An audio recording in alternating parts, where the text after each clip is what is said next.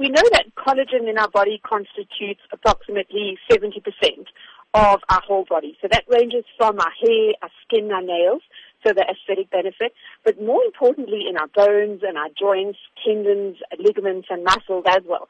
And as early as from the age of 25 years old, we start to see a decline of the production of collagen in our bodies from 1.5% almost every single year from the age of 25, which is actually quite scary if we start doing the maths at where I'm at, which is 42, and how much collagen I've actually lost.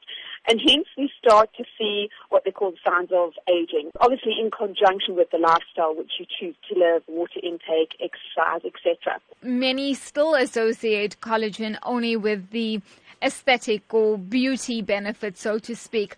But for those who, as you have said, over the aging process do experience problems with their joints or even arthritis, can collagen really be helpful in this regard? Absolutely. So collagen type 1 is predominantly found in our epidermal layer of our skin.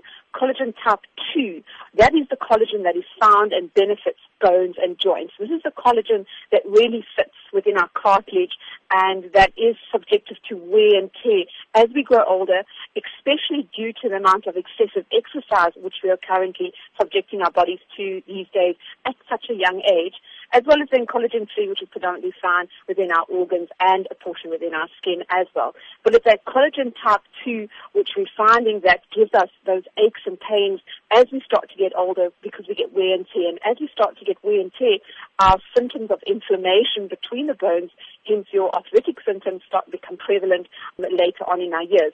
And this is really where the benefit of these collagen supplements coming in. Consumers who would be keen on the collagen supplement or in whatever format, how important is it that they consult with their doctors prior to this? I believe it to be very important, especially if you do have any other comorbidity, diseases or disorders currently within your health state.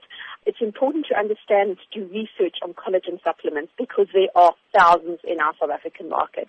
And you really are looking for one that is clinically and scientifically proven, that it's got an excellent track record, that it has been available in other countries for a period of time. And the big question, at what cost?